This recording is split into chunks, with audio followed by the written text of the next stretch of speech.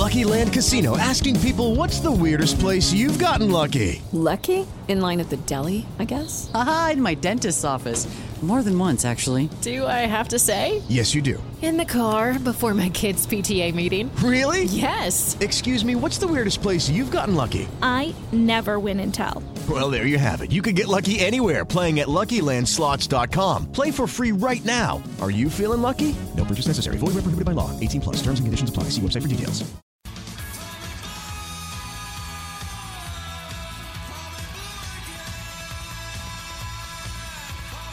Hi, welcome to this week's edition of Blue Soak. Where again, John, Dave, and myself are going to look back over Leinster's epic victory against Connacht last weekend. All the other Rainbow Cup action, of course, look forward to our game against Ulster on Friday night. So, gents, that was a bit of a topsy-turvy game. 16-0 down after about 16 minutes, and then suddenly we were up after 22 minutes or 23 minutes, and then we ran out fairly comfortably in the end, 50 points to 21. It's yeah. Sorry, go ahead. No, you go. After you. Age before beauty. Okay. Well, all I was going to say was that it's a measure of how I have kind of switched off on the season at this stage, that I didn't even see the Munster game. I saw the score and I asked you guys, was it a good game? And you said no. So I said, right, I'm not bothered looking at it. So, and I actually missed the first 15 minutes of our game, which is probably a good thing, by the sound of it. So, you know, that has probably not happened in a very long time. Imagine if you just watched the first 15 minutes and said, fuck this, I'm off. It has happened. I'd say it must be 15 years since I've missed, the start of a Leinster game like that, with an amazingly good excuse. And I didn't have an amazingly good excuse. But anyway, onto the game itself. We really came back and gave him a good scene too, but in an odd way, like we turned into Exeter, we turned into Jason's favourite team, and just started going at them and mauling them to bits. So it was a very odd kind of a game. Yes, you would have said there was a bit of, as soon as we lost to them in our last outing, you would have said there was a bit of spice in the game, but. There was certainly spice at the beginning, by all accounts, from Connacht, and then they faded rather quickly. But why do we reckon they lost the run of themselves so early on? Got a nosebleed from scoring so much? I think it's more the fact that we found the run of ourselves. We started off. I mean, okay, the second try was ridiculous. I mean, it was a silly try to give away. I mean, it was it was an intercept and all that. So it was what it was. But we were soaking tackles. We weren't imposing ourselves, and then we started imposing ourselves. I mean, it's like the Exeter game. We just a switch clicked. I thought Frawley was very good in that first period. Delayed that pass. That little double pump on the pass was a thing of beauty. Keenan played very well, and then after that first maul try, we realised, Jesus lads, we have these boys on toast. Let's just get into their. We didn't even have to get into their 22. Let's get around their 22 and get some lineouts, and then that was it. That's all she wrote. Yeah, which was actually quite disappointing if you think about it, because Connacht had some guys that are quite highly rated in the pack, and Jason's third favorite player in Finlay Beelum. But I mean, their front five would have been quite highly rated, and it was taken apart. Absolutely taken apart.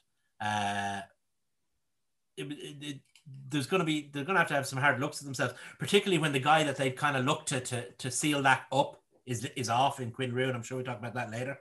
Obviously they didn't have Delan there, but Thornbury, who's a guy who's attracted a lot of column inches and a lot of praise this year, wasn't mapped at all in the game, and our back row were just far more dominant. We could even afford, well, I don't know if Ford came into it, we could certainly afford to be careful with Jack Conan.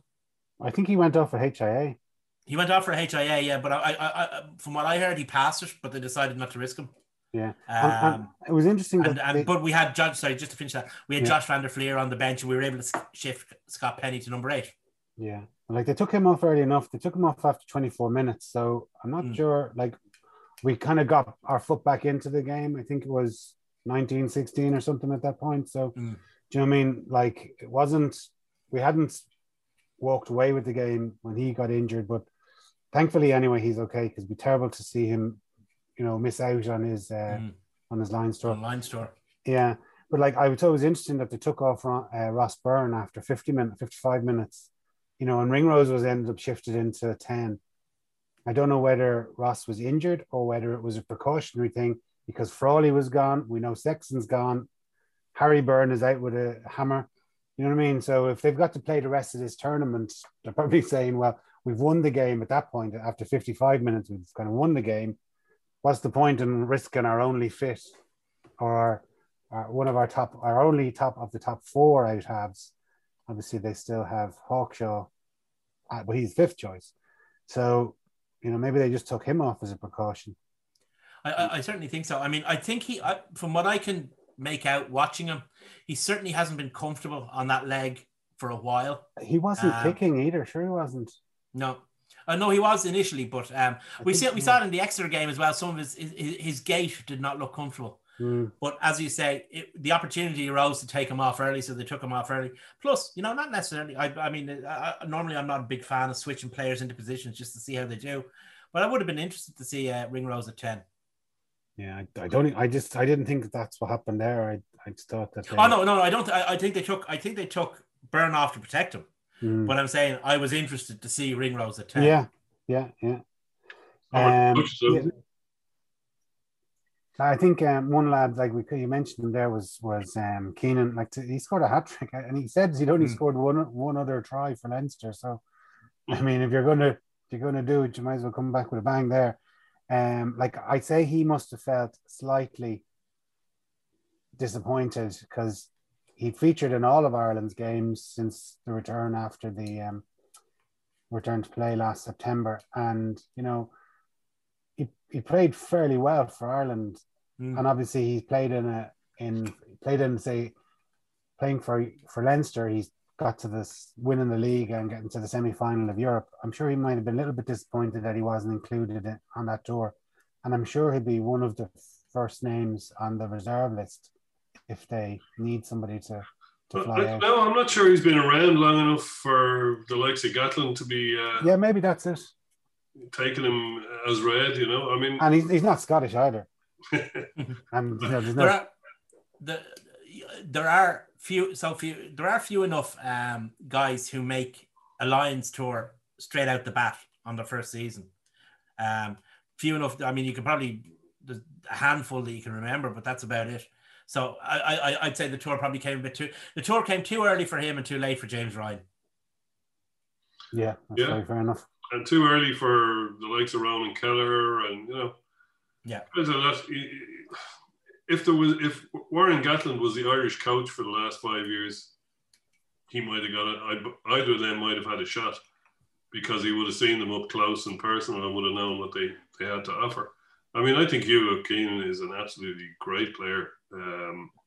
He has that understated ability. Like, he's not really the same kind of player as Gervin Dempsey, but he does everything so well. Like, you know, I suppose you should expect that from any player at a professional level, but he just seems to be so assured of his play, and so everything about it. He never seems to. Although I do think he could have cooled his jets a bit when he was rushing out for that last Connacht try. Yeah, well, at that stage, you know, he probably lost a bit of concentration. But yeah, look, he's not perfect, but I mean, he's very, like we say, it's his first year.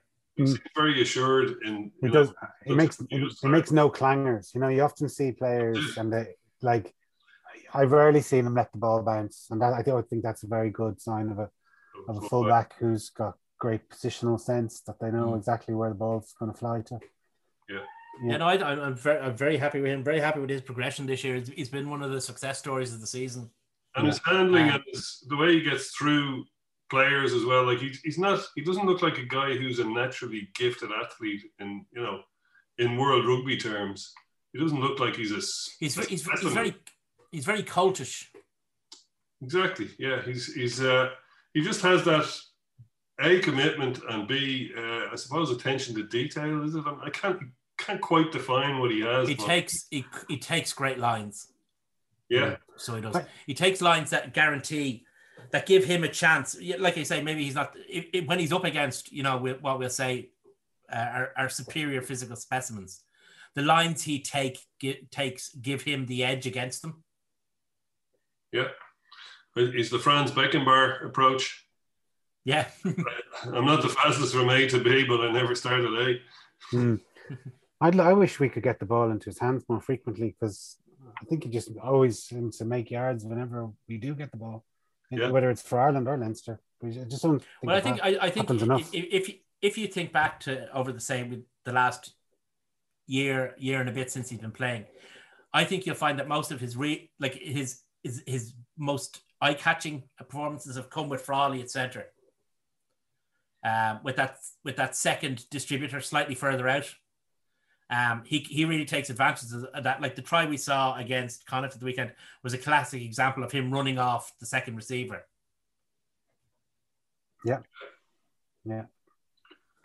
Irvin Dempsey used to do that a lot as well, coming into the Yeah. line the way he did, at the right place at the right time. Again, positional, not starting from A, knowing where to be, knowing where the ball is going to be, not just in defence but in attack as well.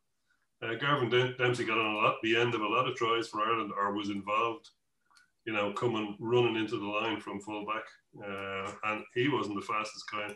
Actually, Hugo Keenan is quite fast, but Garvin Dempsey wasn't the fastest guy on the planet. Garvin will shift. Take a look at him. He had Dennis Hickey beside him to compare him against. Yeah. Which is not going to flatter anyone. Garv could shift. Yeah. We haven't made up a song about him yet, so he still has a bit to go. Yeah. Or a t-shirt, Dave. Well, that's not my call. I'm just a worker bee. Yeah, exactly. Humble monk. So, that result shouldn't really have been in doubt when you think that there was, say, 5 starters. There was 5 starters in the match that played in the European Cup semi. There was 3 that were on the bench started, and then there was a rake of them that were on the bench that had played or started in the previous week against La Rochelle. Like we put out a very strong team, and I was quite surprised. I thought we were going to go nearly full rotation and play squad members, and give everyone a chance at the end of the season. But they've actually, the management seem to be taking, certainly on their selection, from their selection point of view, taking the tournament reasonably serious. You might as well. There's nothing else left now that you've lost the La Rochelle. Yeah, I know, but you think they might say, well, look, we've been playing pretty consistently since September. You know what I mean? Like most leagues are kind of finishing in May anyway. We're going to go on until middle of June. The lines are going on till August, I think. No, August. Yeah, August. Yeah. And then they're back again in presumably September, October. I think that what we'll see is, because the guys did have a certain amount of layoffs during the season, in fairness, for various reasons. I think what we'll see is, I think for the certainly for the Ulster game as well, maybe for the Glasgow game, we'll see a continuation of this blended rotation policy, can we call it that we saw for the Connacht game. Yeah, but they were all first teamers, Dave, is what I'm trying to say. There was no kind of young academy guys. Like if you go through the team, Dooley, Tracy, Porter. Oh yeah, I understand. Maloney, Fardy. Yeah. You know what I mean? Like, so we played pretty much, if we have a squad of say 30 first teamers, that's the pool that they came from. They didn't go down to the 20 or 30 below that. These were all guys that will be in the depth chart of from 1 to 30. The other thing to remember is that these guys, we'll taking out the guys who are off to the lines and the Irish, if you like, first 15 guys. There is a summer program for the national team, and players have to be kept ready for that as well. Yeah, that's true. Yeah, absolutely. You mentioned earlier about Quinn Roux. Quinn Roux obviously was offered a contract by Connacht, but declined it, and he wants to go off somewhere in France. Yeah, I think my thinking is, I like Quinn Roux a lot. I think he's a really good player. I think he's the only player of his type really in Irish rugby. And I think I think it's a quiver you should always have in your arrow. or a quiver or an arrow you should always have in your quiver. Jesus, I'm turning to Bertie Ahern here. I think it's an arrow you should always have in your quiver. But if he's not going to be getting Irish caps and he's going to get more money abroad and he's 30 and he has to start looking, what's he going to do when he's 34? Don't blame him. I mean, he's been here 9 years. He's won a Grand Slam, a Challenge Cup, and a couple of Pro 14s. That's pretty good going. Yeah. Yeah. Yeah, he was well liked. He was well liked in Connacht. Yeah. I heard him on Joe Schmidt was a big fan. Yeah, I heard him on a podcast there maybe about 6 months ago, around Christmas, and he came across as a very genuine, down-to-earth guy, and he was talking about his parents, and I think his parents were brought over, just to sort of as a surprise for him or something like that. I think Connacht did something like that for him for his 100th. I think it was his 100th appearance for them, and yeah, it was kind of a nice touch. But so it's sort of sad to see him go. Like, he obviously came to Leinster first when he first came over, and he only lasted a couple of seasons. And I think Matt O'Connor didn't fancy him, and he sent him down to Connacht.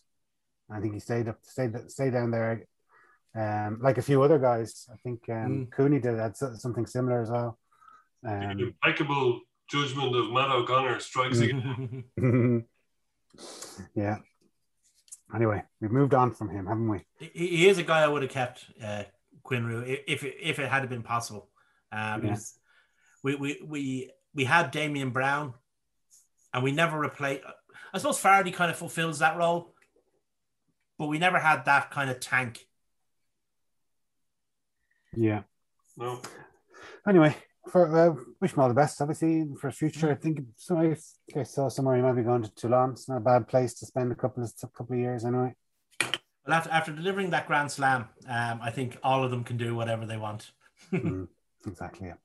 So just looking at some of the other fixtures, Munster, you mentioned this, John, wasn't a great game. I actually recorded it, went to watch it, fell asleep after a quarter of an hour, woke up on the couch at 3:30 in the morning, and that was the end of my viewing of it. But Munster seemed to walk away pretty handy winners, 38-10. I didn't see the incident, but I believe Will Addison was definitely deserved his red card. Oh yeah, it was a red card, stone bunker. There's no question of it.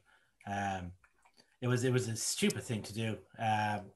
Possibly a guy who's been out of the game a long time, trying too hard when he comes back, but it was just dumb. And there's a lot of dumb in that Ulster squad. And it's players of all different sorts. You'd wonder, is the dumb coming from the top? Yeah, well, we'll talk maybe more in depth about Ulster, because obviously we're playing them up next on Friday night. But like, they put out a pretty strong side. In fact, but again, both sides were quite full. Like, there was a lot of big hitters on both sides selected, and I'm kind of glad, because the tournament is getting nothing but negative press from every angle. I mean, it's even supporters wouldn't have a big buy-in for it. Certainly the media don't. But it's actually good to see them picking fairly strong sides, far stronger sides than you might see in the regular season interpros, especially the ones over Christmas.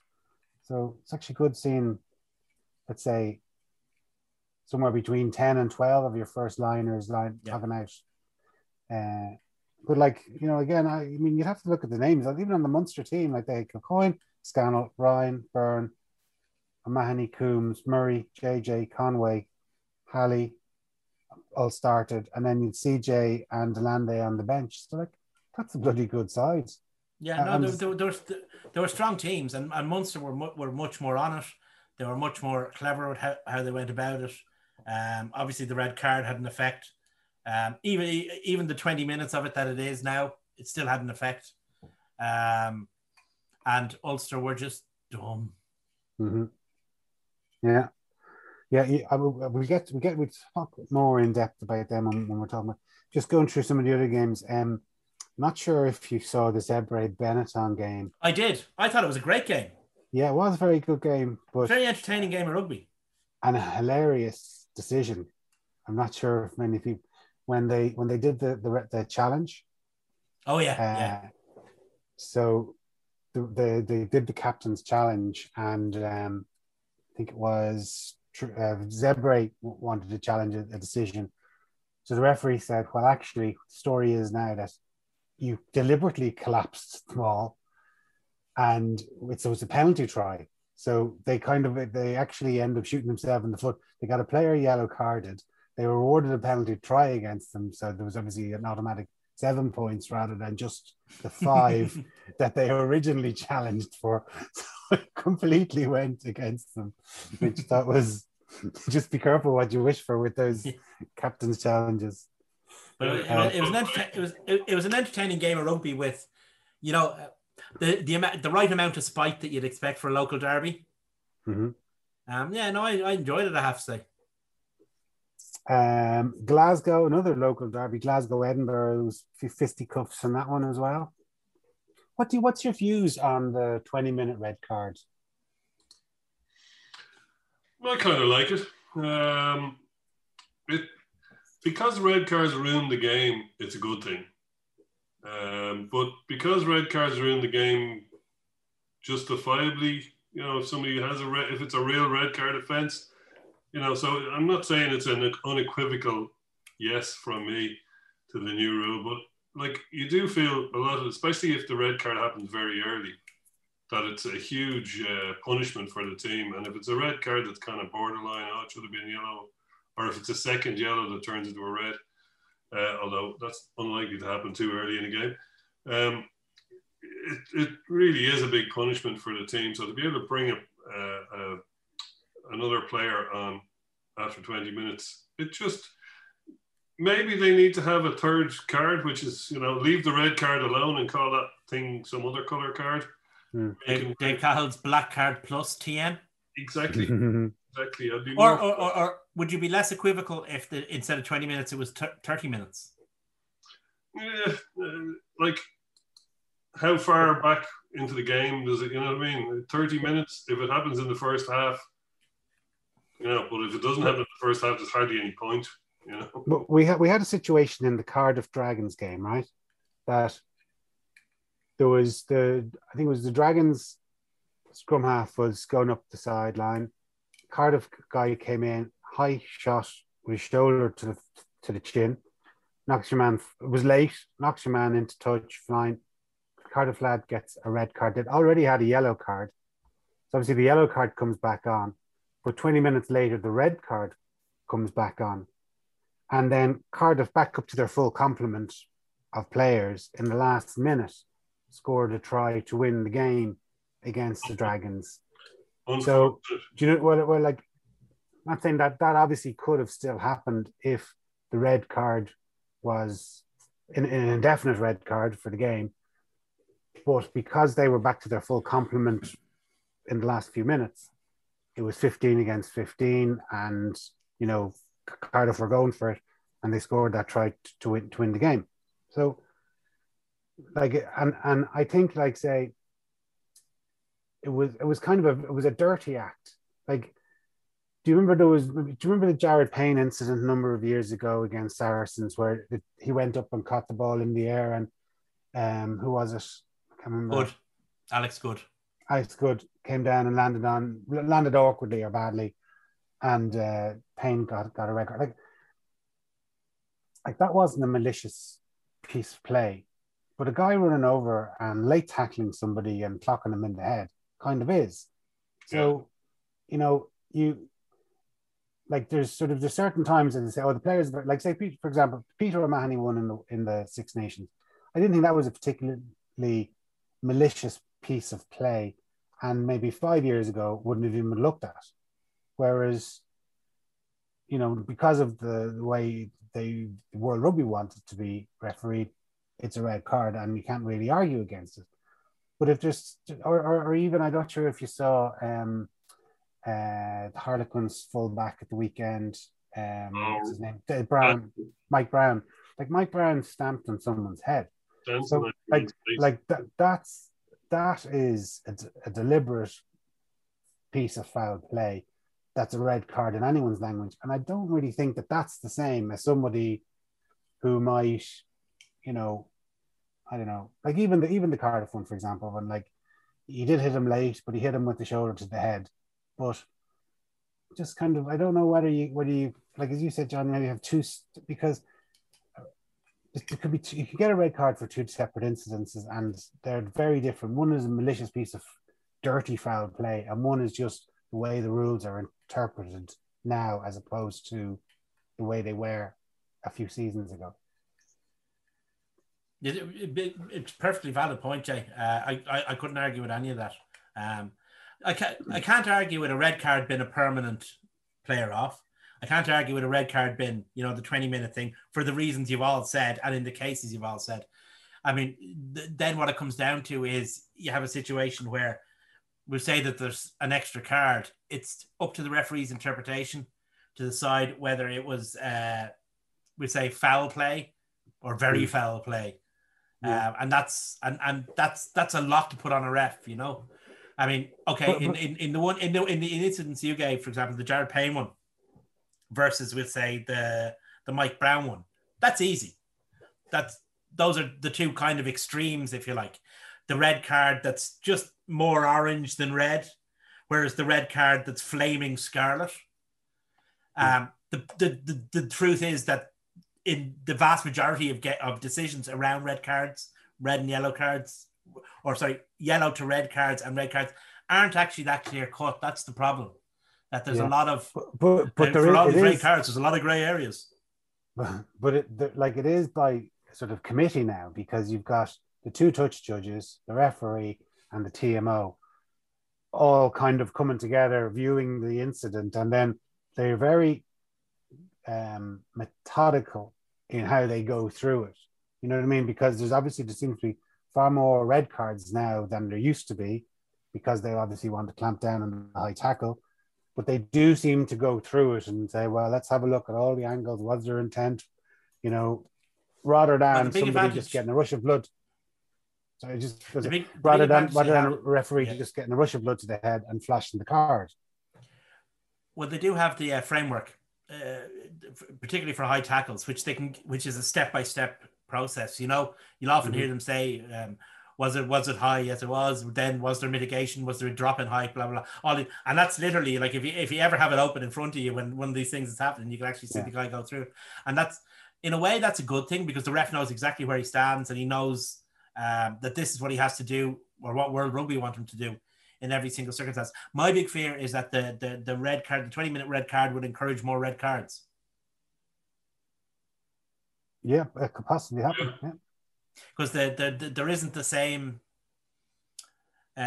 consequence. And by encouraging more red cards, I'm not saying the players will be, well, players may well, the two sides of it are, players may well be less engaged with the safety of other players, and refs may be less concerned about giving them. Yeah, but I don't think the players go out to purposely. Oh no, they don't. No. But sometimes you see players that they are. Sometimes players are Sometimes players are reckless as to the safety of other players. But you do hear not players deliberately talking or forethought, but they are. But you do hear players giving out to other players for getting a yellow card, and if they have to play for 14 men for 10 more minutes, then you know what I mean. Like, it's not that it's kind of a slap on the back here. Listen, that was a nice bit of dirty play you did there. It was well worth the 10 minutes. Like, the players don't think of it like that. Jason, you've played against Barron Hall. You know that's what they do. The worst one was the guards. I played against the guards, and that was the dirtiest match I've ever played in. So just go look. I suppose it's good to see it been trialled. But the South Africans do not like the captain's challenge. A number of journalists this weekend, or yesterday and today, in South African newspapers, have complained about the captain's challenge. They just don't like it. They think it's stupid. Well, I suppose it's how you use it. I mean, like Luke McGrath, I thought wasted his. You know what I mean? Like the referee gave Connacht the try. Now maybe he was trying to stem the tide. At that stage, we had just gone 16-0 down. We were being kind of overrun after the first quarter of an hour, and maybe he just wanted to hope against hope that to put his finger in the dike sort of thing. But like the referee was standing right beside it. Like it was him that made the decision because he called it on the pitch. Just seemed.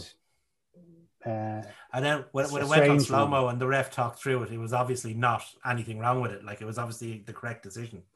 So I'm surprised that Ulster have been using it so often in the way they've been using it, because they're looking to get people. Yeah, and we all know what the people of Ulster feel about touts. Tar and feathered. Yeah, but it's.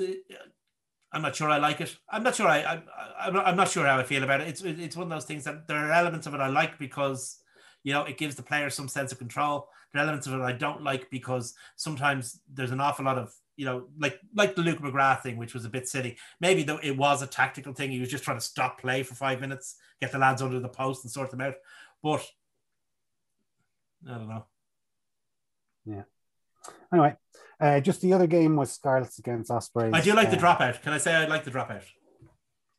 Yeah, it's rugby league, isn't it? That's what they do for rugby league when the ball is held up over the line. Yeah, I mean, it's all like when you see you got to be sure where you're going to put your drop kick, because if you see big lads, if it falls into the wrong set of hands and they can get a 30-meter run up to defend in line, like they can make inroads. Well, I wouldn't like to be trying to stop Abraham Papialihi. No. With a good run. Definitely not. I just think anyway, that dropout thing, if you were a team that had a ferocious scrum, you'd hate it. Like getting held up, get straight back up, scrum them over the line. Like you would absolutely, Saracens or Exeter or somebody that would absolutely detest that ruling because they have somebody on toast and then all of a sudden they have to run it back from, I think that rule is designed to stop that, like to exactly as you're saying, and to stop the, like all clubs are using now. Exeter probably were one of the first week kind of followed suit, taking those tap and go penalties, and there's repetitive. I think World Rugby wants to make the game more free flowing rather than just to slow it down to maul after maul after maul. Yeah. Did they bring in the 50-20 kick in the end? No, not in this competition. I would have liked to have seen that. I think that could have created more space and make the game more free flowing. I think they're still trialing it in Australia, aren't they? Okay. Yeah. Well, they're obviously their season now is going to go trans-Tasman, so I think they're actually in that competition. I think they're getting rid of Captain's Challenge. The Captain's Challenge, yeah. It's a Southern Hemisphere thing. They almost hate it down there. Yeah.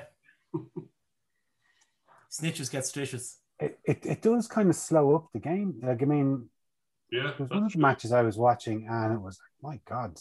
Oh yeah, that's what I was thinking about that, because I think that Captain's Challenge, it was one of the Welsh games I was watching, and like it seemed to kind of take a little bit of the impetus away from the TMO getting involved, because if it's really bad, that Captain's Challenge is going to come into place.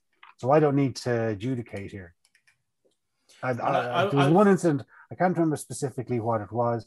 I think it was in the Cardiff Dragons game. And I remember thinking to myself, like, why, like, if that was in certainly most of the and particularly this year, there has been a lot of Irish derbies, therefore with Irish referees. And watching those games, the TMO seems to intervene far more than whoever was the TMO in that Cardiff Dragons game. I think part of the problem is I don't know if you guys have been watching. Have you been watching the South African Rainbow Cup at all? Bits and pieces. There was one of the games at the weekend. Each team had about 4 or 5 successful captain's challenges. Oh, they have indefinite ones there, do they? No, if you get it right, you keep it. Oh, okay. I didn't realize that. Oh yeah. If you say if Luke McGrath made that captain's challenge, right? Yeah. And the ref had agreed with him, or the outcome had been that Luke was right and it wasn't a try, then Leinster still would have had their captain's challenge. Okay, I didn't realize that. You only lose it when you lose one. Yeah. Okay. So, but in the game in South Africa, both teams were getting them right all the time, and the rest were going with them. So, But I must say, the South African teams look in fine fettle. They do. And they're playing some really nice rugby as well. Yeah. And it'd be great to see some of those stadiums full when we play next season, because it's the one in Cape Town looks amazing. I'd love to see a full strength Leinster. I mean, I don't know if it'll ever happen. Go down and take on the Blues or the Sharks or whatever, and see those great grounds filled. You know, like I think that pro rugby, or whatever it's called, they need to, if they want this to get off the ground and get off the ground with a real bang at the start, they need to work with all of the unions to say, we're going to schedule some big fixtures. All respect to the other clubs, but there's certain big clubs in this league, and there's ones that aren't. But they need to say, we're going to send, let's say, 4 teams down to South Africa, let's say Glasgow. I'm picking one of the Welsh teams, let's say Scarlets. Leinster and Munster. And we're going to send them down together, and there's going to be a little tour that they're all going to play while they're there down in South Africa every week. But it's going to be at a particular time in the season when Leinster and those other 3 clubs will send down their strongest, or you can go full loaded. Their first, let's say, go down, and they can play 3 weeks or 4 weeks in a row on a mini tour down there, and they'll all be full strength teams, so that the South African paying public will all buy in. Hopefully they'll be back in stadiums by then, and that they will say, "Wow, we're watching Gary Ringwell," and watching the fellas.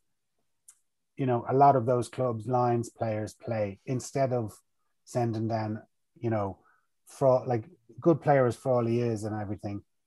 They wouldn't have a clue who he is. Yeah, and the same quid pro quo. Yeah, of course. Yeah, we'd see the Khaleesi, loaded, for example. Yeah, see Khaleesi and Cree, basically all the stars, Mornay Stain, all those guys. Yeah, no, yeah. I think that's very important for the promotion of the league. Yeah, I mean, it was exciting when the Kings and the Cheetahs in particular. The Cheetahs were, but I mean, there was a bit of fiasco when we went down there. Obviously, with I think it was Issa, wasn't it? They didn't have his passports. Yeah, but that's fine. Okay, that's an admin thing that they weren't used to, and that probably won't never happen again. But it was kind of disappointing when you went in and you watched it on telly, and there was quite disappointing crowds. It kind of looked, God, it's like watching, it's like another Pro 14 game when you see the half-empty stadiums in Wales or in Italy. Yeah. As opposed to being ultimately hyped with all of our stars going down there and taking them on and making it a real, international fixture between 2 big clubs. The skills are there in European rugby in terms of promotion. I mean, they turned, in 25 years, they turned the European Cup into the biggest competition in Northern Hemisphere rugby, right? You only have to look at the column inches that a minority sport like Ireland, like rugby gets in Ireland during the Six Nations. The marketing and promotion skills are there in European rugby. But they have to be backed up with full strength teams to go down to South Africa and cause a buzz, and bring the South African teams up here and cause a buzz. Yeah, definitely. But we've been saying for years that if, let's say, Edinburgh are playing Leinster, why don't they schedule those matches? Let's say Edinburgh against Ulster, or Edinburgh against Connacht, or Edinburgh against Munster or Leinster on the same weekend. If they're going to play a match over the Ireland-Scotland during the tournament, pair them. We've been saying this for years, and yet there could be, Leinster could be playing at home again. And obviously there's 4 teams from Ireland, but it just takes one to go over to, and even have, just say Leinster played against Glasgow on a Friday night. And if you were saying, I might go to, it's only an hour on the train away. Even if I'm staying in Edinburgh, I might go out in Glasgow, on the Friday night and get on the train and go back to Edinburgh and go to the Ireland game on the Saturday. It just doesn't seem to, but instead they'll have both of those clubs could be playing away from home or you can't go to either because you might have gone over to the international. Like it just doesn't seem to be any joined up thinking when the fixture lists are done. That it accommodates all these local derbies with matches that are, of. See, you could turn every weekend into a massive festival of rugby in terms of you'd have the national team, the under-20s, the women's, and some of the provinces involved. Yeah. You have a huge festival of rugby. Agreed. There should be more of it. Anyway, look, we play Ulster. We kind of spoke briefly again about Ulster just when their defeat to, but like they put out a pretty strong team. I just went through it. They had Henderson, Murphy, Tom O'Toole, Matheson, Larry at out half, McCluskey, Addison and Stockdale. Like that's a pretty good side. And like they've now lost 3 on the bounce. They were beaten by Leicester, Munster, and Leinster. By Leinster in the was it Leinster? Yeah, they've lost their last 3 games, I think. Yeah, Ulster did. Yeah, They lost to Connacht. They lost to Connacht, then they lost to Leicester, and then they lost to Munster. That's it. So yeah, it was. I was kind of fearing that would happen to us, losing 3 in a row, and I would have had to turn to Dave and say, when was the last time Leinster lost 3 in a row? God, it must be a while ago. Matt O'Connor days, perhaps? 2003. Is it that long? Oh, shit. Okay. No, it's not. No, I lied. It was 2010, 2011. Name that coach. Joe Schmidt. He lost the dressing room though at that stage, hadn't he? Yeah. He lost his first 3 or 4 games. In fact, was that the last time he lost? Wow. But look, the thing is, Ulster, I think, have the playing talent. I think that they actually. I mean, okay, I'm not saying that they're Leinster. I'm not even saying that they're, Munster in terms of attitude. I think they have better players slightly than Munster. But there's something wrong there. There's just something that's not right. We saw it against Leicester. We saw it against Munster. There's a huge amount of stupid in that team. I heard Ferris giving out yards about them. And he's going back to that chestnut of, they're not from Ulster. Like, I'm not sure if I really agree with that because there's, like you've got Leinster who adhere to that model. Munster try to. They've obviously bought imports in, but very few other teams in World Rugby have an all local boys club. Do you know what I mean? It's not the Lisbon Lions anymore. It's the teams are made up from lots of different places and lots of imports and from different nationalities. I think that he's looking for an answer, and I think he's found something that is an answer, but it's not necessarily the right one. There is a problem in that Ulster team. I'm not saying it's a problem in the dressing room or a problem with the players' attitudes or anything like that. I'm not saying that at all. But there is a problem in that team somewhere in terms of the team's attitude on the pitch. Attitude's the wrong word because they're just really stupid. And I think the part of the problem comes from the top. Which top though? Like they got rid of Lowry, or what was his name? Stephen, the guy who was running who wasn't really a rugby man, who was running the province finance. Yeah. They got rid of him. They got rid of Les Kiss. They got like all the people you would say at the top are have been got rid of. So what top is it that's? Well, there's the thing. You got 2 choices. If you keep changing the coaches and you keep changing the management, and the results don't improve, which they haven't. Then what are you going to do? You're going to have to sack all the players. That's not going to happen. Well, that pretty much happens anyway on a regular basis, and especially with international players. They do roll them over, but the same things keep happening again. So something has to change somewhere. But they, like, in fairness to them, they only lost 2 matches in the regular season of the Pro 14 or Pro 12. I know. Yeah. As it was last season, right? They're both against Leinster. They were beaten at home by Toulouse. No, sorry, they were beaten away. They were beaten away. They're beaten at home by Toulouse, and they're beaten away, which a game they definitely should have won against Gloucester. But they seem to have a problem of winning the harder matches. Like they can go out and beat Glasgow and Edinburgh and Dragons, etc. But when it comes down to it, and this isn't a new thing. Like this has been going on for practically the entirety of the last decade, or probably 15 years. 15 years since they won a trophy, and that was 15 years since they won a trophy, yeah. But like in the big games, you know, like we mentioned it briefly in that match that Jared Payne got sent off against Saracens. They had a home quarter final. Admittedly, Saracens were a very good side, but they had a home quarter final and they blew it. They got a guy sent off in the first 4 minutes, and they were, you know, running uphill for the entirety of that match. I think the following season they had another quarter final against Saracens, and they blew that as well. They got to the final in 12. We know we took them that year. We beat them in Pro 12 or whatever it was, final in the RDS. You know, I think was it Glasgow beat them in a final as well? No, maybe not. I'm not sure actually. I'm not sure if that happened. But like they've lost. Did Glasgow not beat them? Glasgow beat them in the year that the last year Matt O'Connor. Was that not Glasgow who beat them? I think Glasgow beat Munster in Ulster's ground. Right. Yeah. Okay. But 15 was the one we blew. Yeah. Our Matt O'Connor bad year where we came sixth. Yeah. But we've beaten them in umpteen, you know, big games, whether it's semi-finals or finals in the last season's Pro 14. So like that's another one. They fired one shot. Yeah. And that was it. Like they just seem to be unable to get the job done. And I don't know like how you fix that. I mean, but that needs to be seriously addressed.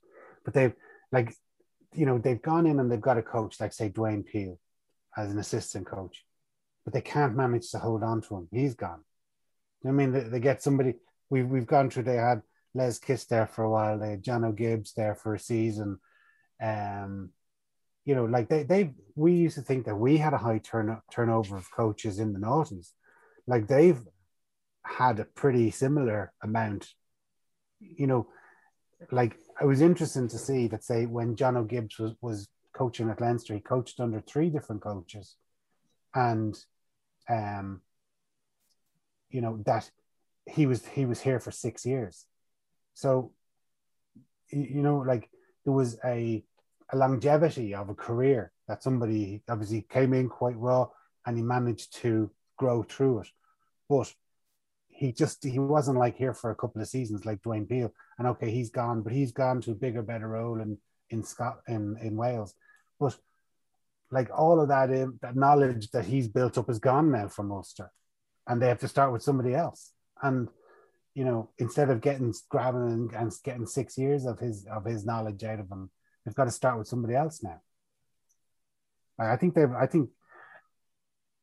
don't probably beat us this weekend after all that. Maybe they will. Maybe well, like you know what, like they may well do, but it won't change anything.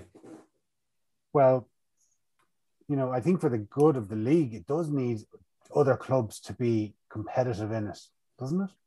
Yeah, no, it does. Yeah, and look, for the good of Irish rugby, we need them to be competitive, because as you say, Jason, we get absolutely hammered because of the amount of players we lose. But look, you look at that Ulster team, and there's good players in it everywhere. I mean, they develop pretty decent players, not as good as they think. They're not all as good as they think they are, but you know, they develop some pretty good players. They brought in some very good players from around Ireland. I mean, guys like Jordy Murphy, who was a European Cup winner. Jack McGrath, okay, he's injured, that's fair enough. Marty Moore, who's a really good prop.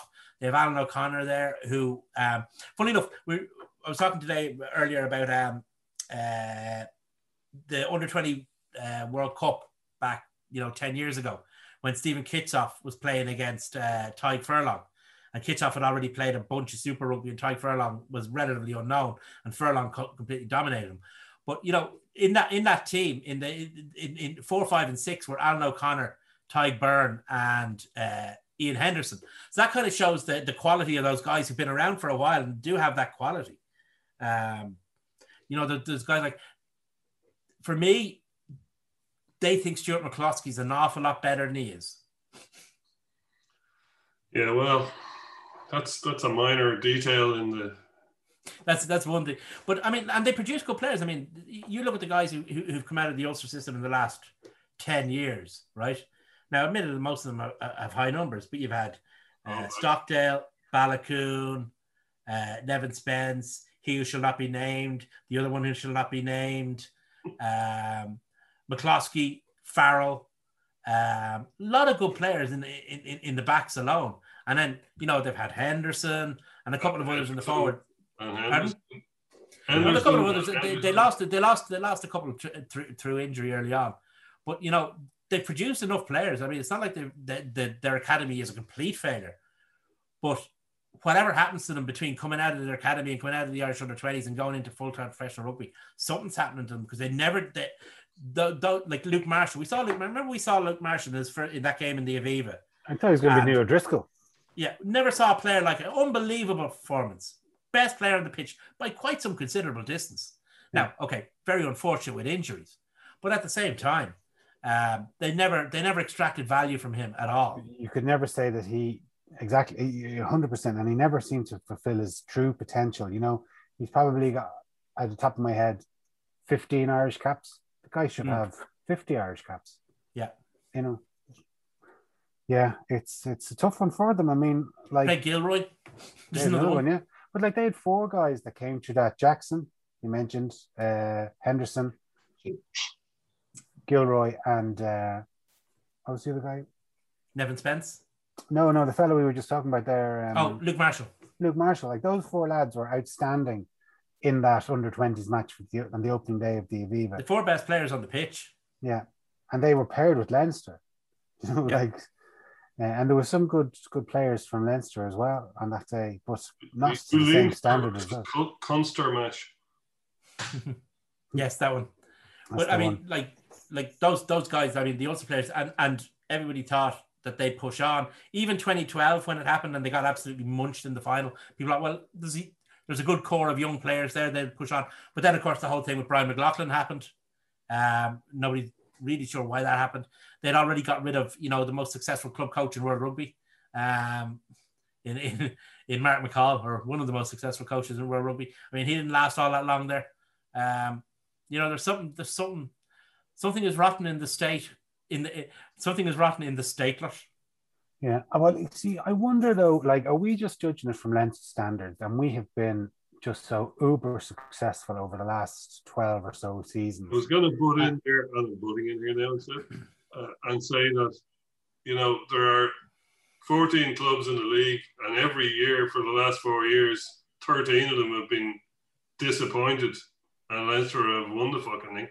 So, well, the thing is, John, 14, there's 14 clubs in the league, 13 of them disappointed. Now, 13 of them have been disappointed. Only 1 or 2 of them have been disappointing. That's what I would. My family are all from Ulster. I have a certain, you know, emotional tie to the province, and I just don't think that there's something wrong there. I don't know what it is. I'm not saying the coach is wrong, or I'm not saying the players are wrong. There's just something there that, you know, I wouldn't trust an Ulster team when the chips are down. Well, they definitely have an inferiority complex playing us.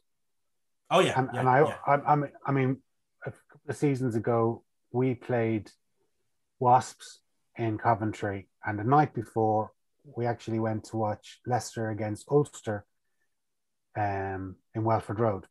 So anyway, after the match, we were standing around, dressed in our Leinster gear, having a drink, and like the last thing that the Ulster fans wanted to do was play Leinster. Like they were terrified, you know, and I think we ended up playing them in the quarterfinal that year. That's when Stockdale dropped the ball over the line, but they were absolutely terrified. He got injured.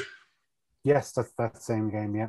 But like the Ulster fans, and not the players, but the Ulster fans were going, "Oh, lads, go easy on us." And all this kind of crack and work on, you know, like be more concerned of playing an Irish provincial side as what happened on the day, because you would just think that every Irish side's going to up the ante playing against each other. Playing against each other. We were lucky to win on that day. I mean, absolutely were. Stockdale dropping the ball was the reason we won pretty much.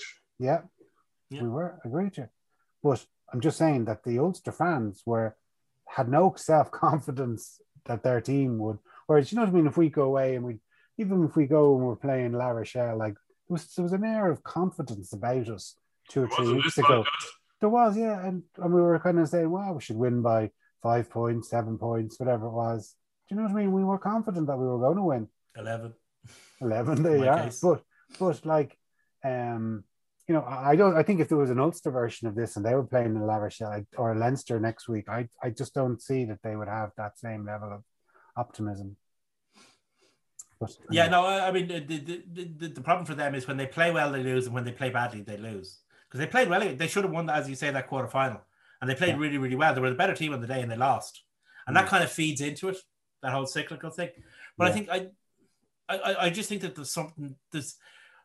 If I were a sports psychologist, I would be setting up a practice in Belfast because I reckon there's money to be made there. Yeah, but like I remember what's the man's name, and he's an Ulster man as well. He's from Tyrone. Yeah, the McNulty. McNulty. Yeah, should get McNulty. But he might be a Fear Gale, John. He might be the wrong kind of Ulster man to get the Ulster team ticking. Do you reckon? Well, I wouldn't suggest that now. That's sectarian, Dave. You can't be saying that. Anyway. But like I remember, I don't know, maybe nearly 30 years ago, Jim Staples, the Irish fullback at the time, was playing for Harlequin or London Irish or Harlequins, just before one of the Irish internationals. He said, "But Ireland are beaten before they go on the pitch," and this is in the early 90s. So psychologically, like, I mean, if that's one of your better players is turning around and saying, "Well, you know, that was the feeling within the dressing room that before we run out onto the pitch, for whatever reason, we feel we're beaten." So, you know, maybe there's some sort of psychological damage that the Ulster lads have. But anyway, who knows? Let's hope it gets slightly worse over this weekend. That led Enda McDulty will be earning his corn then, Dave, is what you're saying. Oh, he would. My practice would be rushed. I'd have to open new offices. Okay, I'm just a bit concerned about our selection at out half because if we only have one, there's no choice. If Ross Byrne was injured, if he wasn't taken off as a precaution, like we're down to 5th choice now. Yeah, we're in the Hawkshaw Corkery pool of players. I think Ross's okay. At least I hope he is. Otherwise, we are in trouble. You wonder as well, is Sexton, like, I know he's still out with concussion and, you know, that's awful. And the guy has to think about his health before anything else. And I know the province do and Ireland does. But you have to think there was a part of him hanging in for a Lions call. And what will that change his... It'll either go 2 ways. He'll either want to get playing. So if anybody slips in the shower on a Lions tour, he's going to get on the plane. He can demonstrate his fitness, or else, you know, if that doesn't happen, will he have second thoughts about playing on next year? Who knows? There's lots of. The thing is, the team that the squad that starts a Lions tour, it very rarely bears a huge resemblance to the team that finishes one. Since the game's gone professional. I think it averages out at 6.5 players are called up per tour, and that doesn't include the proximity 6 or geography 6, whatever you want to call them. So there's a lot of guys who I'd say are not exactly, you know, throwing away the address of the Tropical Medical Bureau. For sure. You know, not just in Ireland, but across Ireland and the UK. So anyway, we do have Caelan Doris back for sure, they say, although he did pull out in a warm-up the last time, didn't he? And who else? Tommy O'Brien, is it? Is back? Jimmy O'Brien. No, they're returning to training. They will be assessed for later this week. I thought they were good to go, and it was... I'll tell you what the exact wording is, because I have the page open from the fixtures. 1 second. O'Brien and Doris back training ahead of Ulster test. hope to resume full training this week after recovering from their respective injuries. And provided all goes well, both hope to be available for selection for Friday's game. So, yeah, Jimmy O'Brien's a player I like a lot. Yeah, I like Tommy and Jimmy.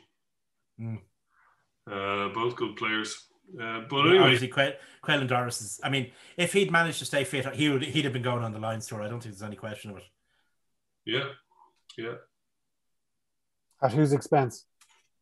Well, he was ahead of Connacht for Ireland. At another player's expense. That's what I was going to say. Possibly at Conan's expense, because Conan wouldn't have had the game time if Doris had stayed fit. Maybe, I don't know. But I mean, Conan deserves a slot in the lines. He's been excellent. He really has, and he was excellent.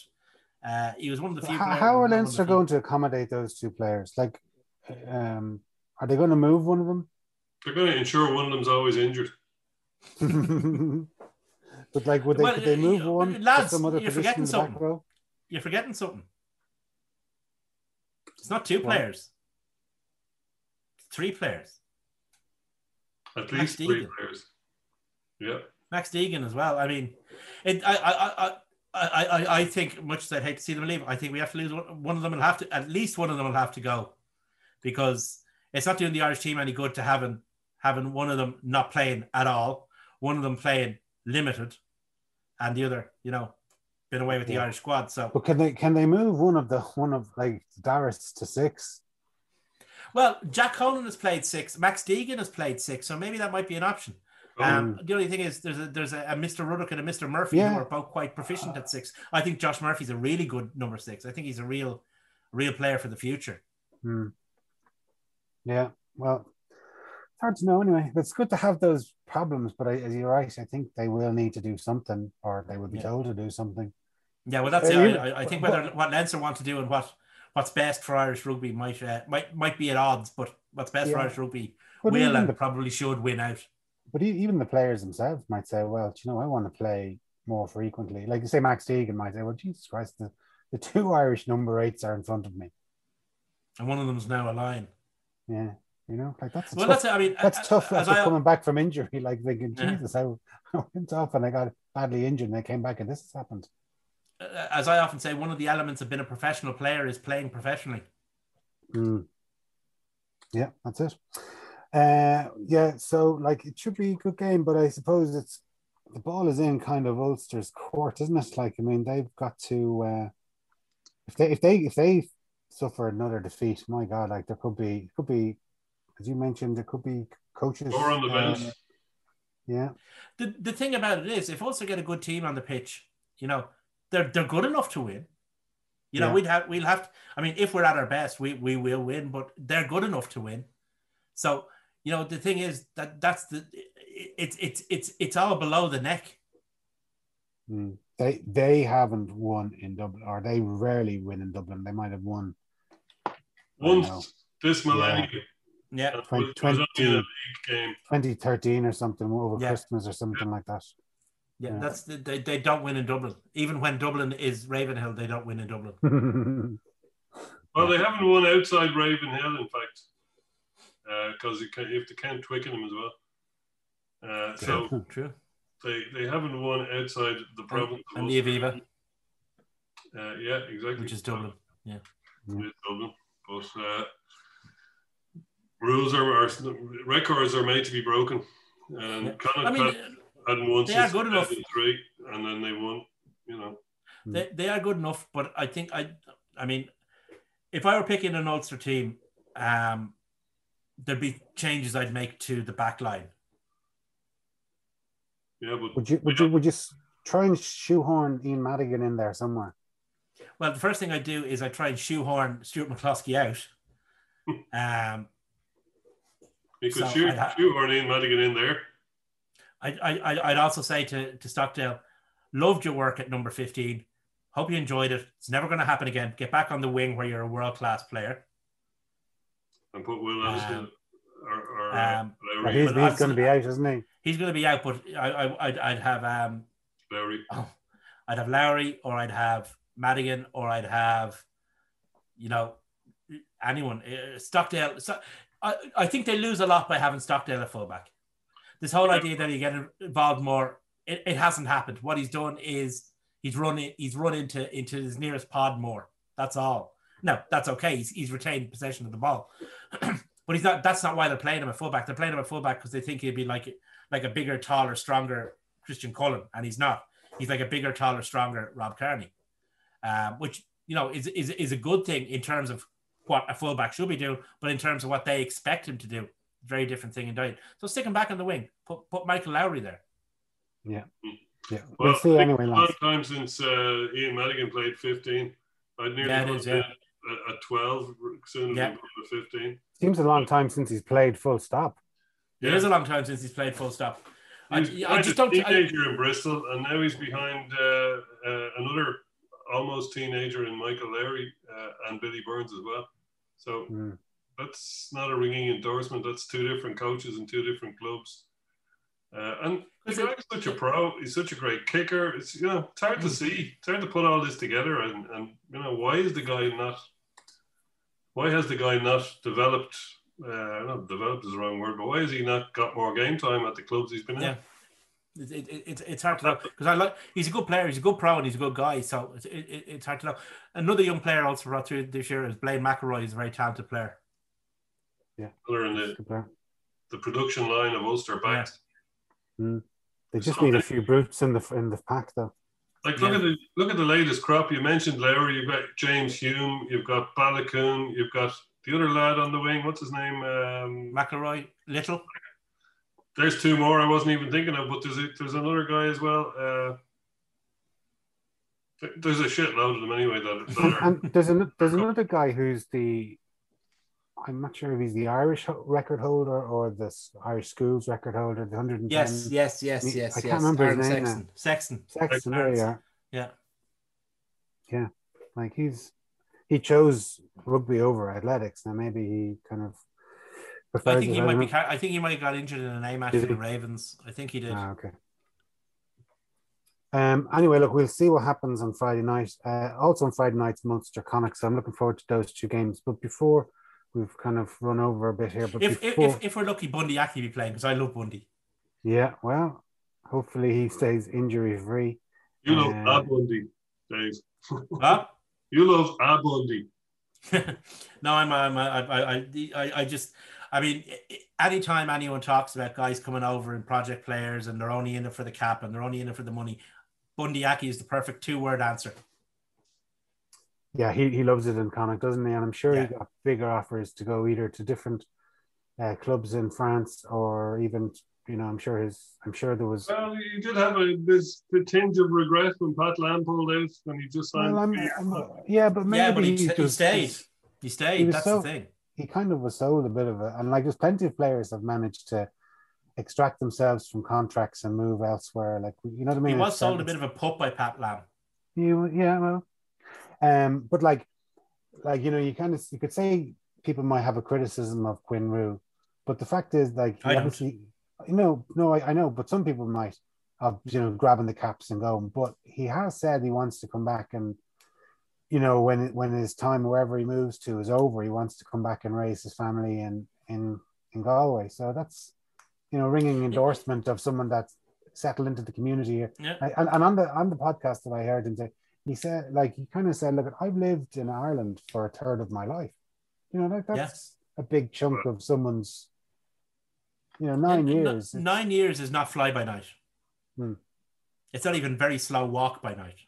And you think you leave when you're 20 and your parents and your grandparents are all, and especially when it's so far away, it's not like I can just jump on a Ryanair plane and go back to see my grandparents in England or whatever.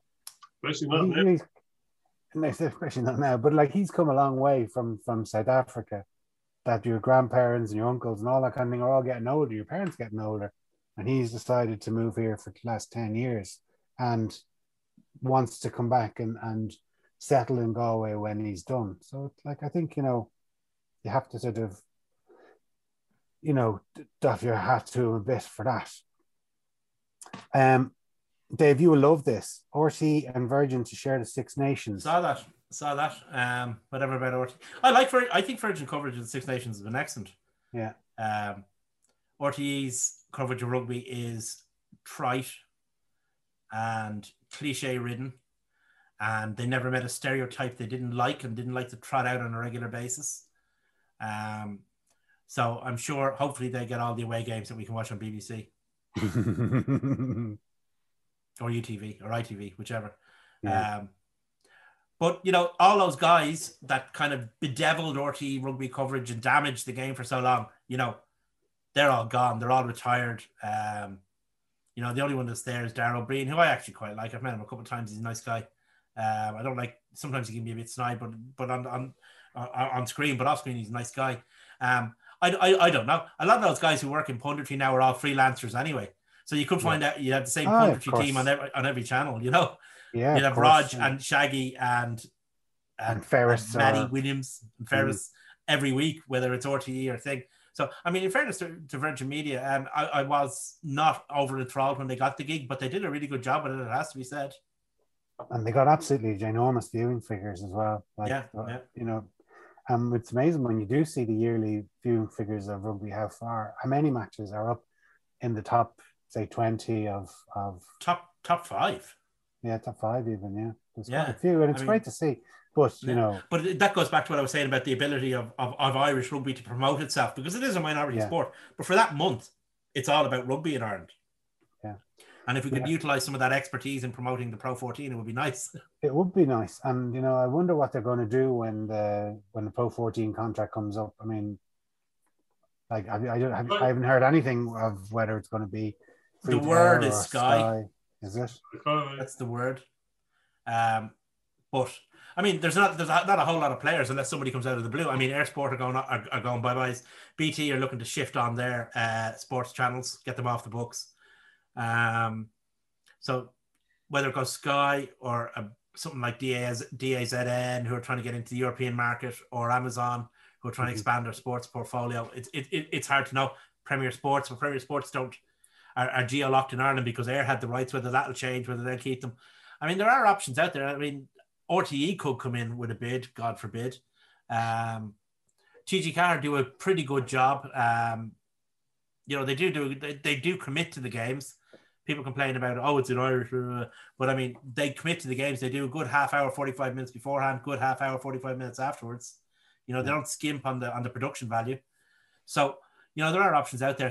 Everybody wants Sky because Sky are perceived to be kind of the home of rugby since their time with Super Rugby and stuff like that. And they don't actually have any rugby at the moment except for summer stuff. So they want a winter program. They have the Lions. They want a winter. That's all they have. They only have summer rugby. No, but I mean is though, if they do have the Lions, it might push them, you know, sort of where you might take up a subscription. If you're a rugby fan, you might take up a subscription to watch the Lions, and then you go, oh, well, look, the Pro14's on for whenever it comes back in September. With 3/4 of the Lions squad in it. Yeah. Or 2/3 or whatever. So, I mean, people like Sky I mean, it could be anyone. Yeah. I'd say they'll find a broadcaster. The question is whether it will be a broadcaster that'll pay, because CVC want their money. I wonder if they're, like, a few years ago they seemed to do it on terrestrial. I remember they had like the sort of the regional BBC channels, that Alba, BBC Northern Ireland, and BBC Wales, and what's the S4C? BBC S4C, yeah. They had that was the TV rights were owned by regional channels in entirety. You had all those regional channels. Then you had RTE and you had TG Carr. Exactly, yeah. I wonder if they'll do that again. I don't know.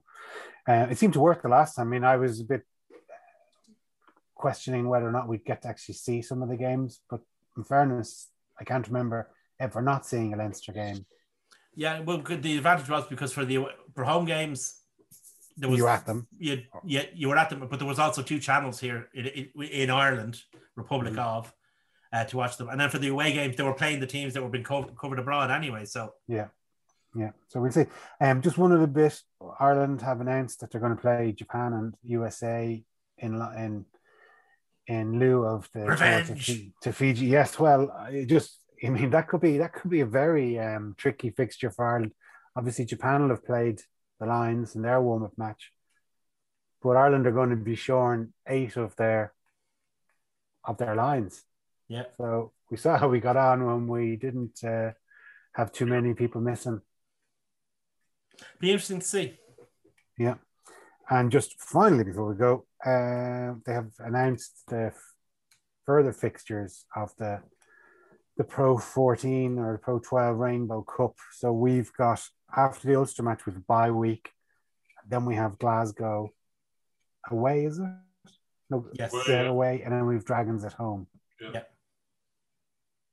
So, it just seems strange that they've put had a bye week in there and didn't have another fixture. Just Yeah. I'm sure there's a reason for it. I don't see what the problem is scheduling. I don't think anyone cares. No, but I mentioned it earlier. The club seem to care because they're actually playing their full strength. I know. No, I'm just thinking of the idea that the Pro14 sent out the fixture list, and then just as they were reading it, they went, "Oh shit, there's a hole in this somewhere," and they hadn't even noticed. I know. It does seem, but I'm sure it must be. They probably did exhaust all possibilities of trying to get fixtures with the South African team, and it was out of their hands. Yeah. I mean, and that just put the kibosh on their whole plans. Yeah. And then what was left was a bit of a disaster, and a PR disaster, because they obviously cut short the regular season of the Pro14 early, got rid of playoffs and all that kind of stuff to bring. Yeah, so they're between a rock and a hard place. And it was a sticking plaster trying to fix a massive gash. Yeah, but the thing is, I'd rather have it this as we're having now. We have some games to watch. I'd rather have the rugby. Yeah, absolutely. This time last year, we had nothing to watch. We were watching reruns of Tiger King. Of Tiger King. There you go. That's exactly what we were doing. So look, it's better than nothing. Certainly is. Absolutely agree. It is. Yeah. And on that note, gentlemen, I just want to thank everyone for watching. Thanks very much, Dave and John, for your contributions. And if you're following us, Facebook, Twitter, or YouTube, please give us a like, subscription, and thumbs up. Thank you.